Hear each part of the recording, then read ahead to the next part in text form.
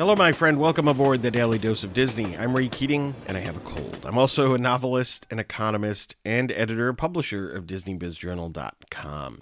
This week's Daily Doses relate to keeping things in perspective, courtesy of Mr. Walt Disney. So what does Walt have to tell us today? Quote, curiously, it is the past which offers us the greatest reassurance about the future, close quote. This is an interesting thought by Walt, right? People have a tough time maybe thinking about it this way, but we're not really experiencing much that other people haven't experienced, or perhaps that we haven't experienced previously in our lives, and that's somewhat reassuring, right? I get caught up being an economist sometimes in political matters and policy matters. And, I kind of throw my hands up in the air and say, oh, my goodness, what a mess. We've never seen anything like this before. But we have, in various ways, maybe not in terms of the specifics, but in terms of the generalities. And it's reassuring that we're still here today, right? When you think about all the troubles that America has had over the years and that we're facing today, we're still here. Our system works, right? Checks and balances, the Constitution, the Declaration of Independence.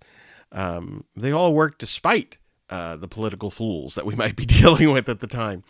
And I think the same thing can be said about your business, right? Everyone has faced failure. And the question is, what do you do with failure, right? What lessons do you learn? What do you take away? And how do you improve going forward? And some of the greatest business stories, some of the greatest success stories also involve incredible failures along the way, right? Think of Steve Jobs, for example. He pops ahead most prominently with Apple and how he started the company, reached great heights, and then he basically got booted out. And then the company just fell near bankruptcy, and they turned and brought him back in and turned Apple around, and it very much is the company today because of him. Twice, right? So there is something reassuring about all of that. And I think Walt Disney, he experienced, among his great successes, also many, many failures, and keeping them all in proper perspective helps a lot. And I think Walt was very much capable of doing that. And he passes on that wisdom to the rest of us. Folks, thanks for listening. Excuse my cold.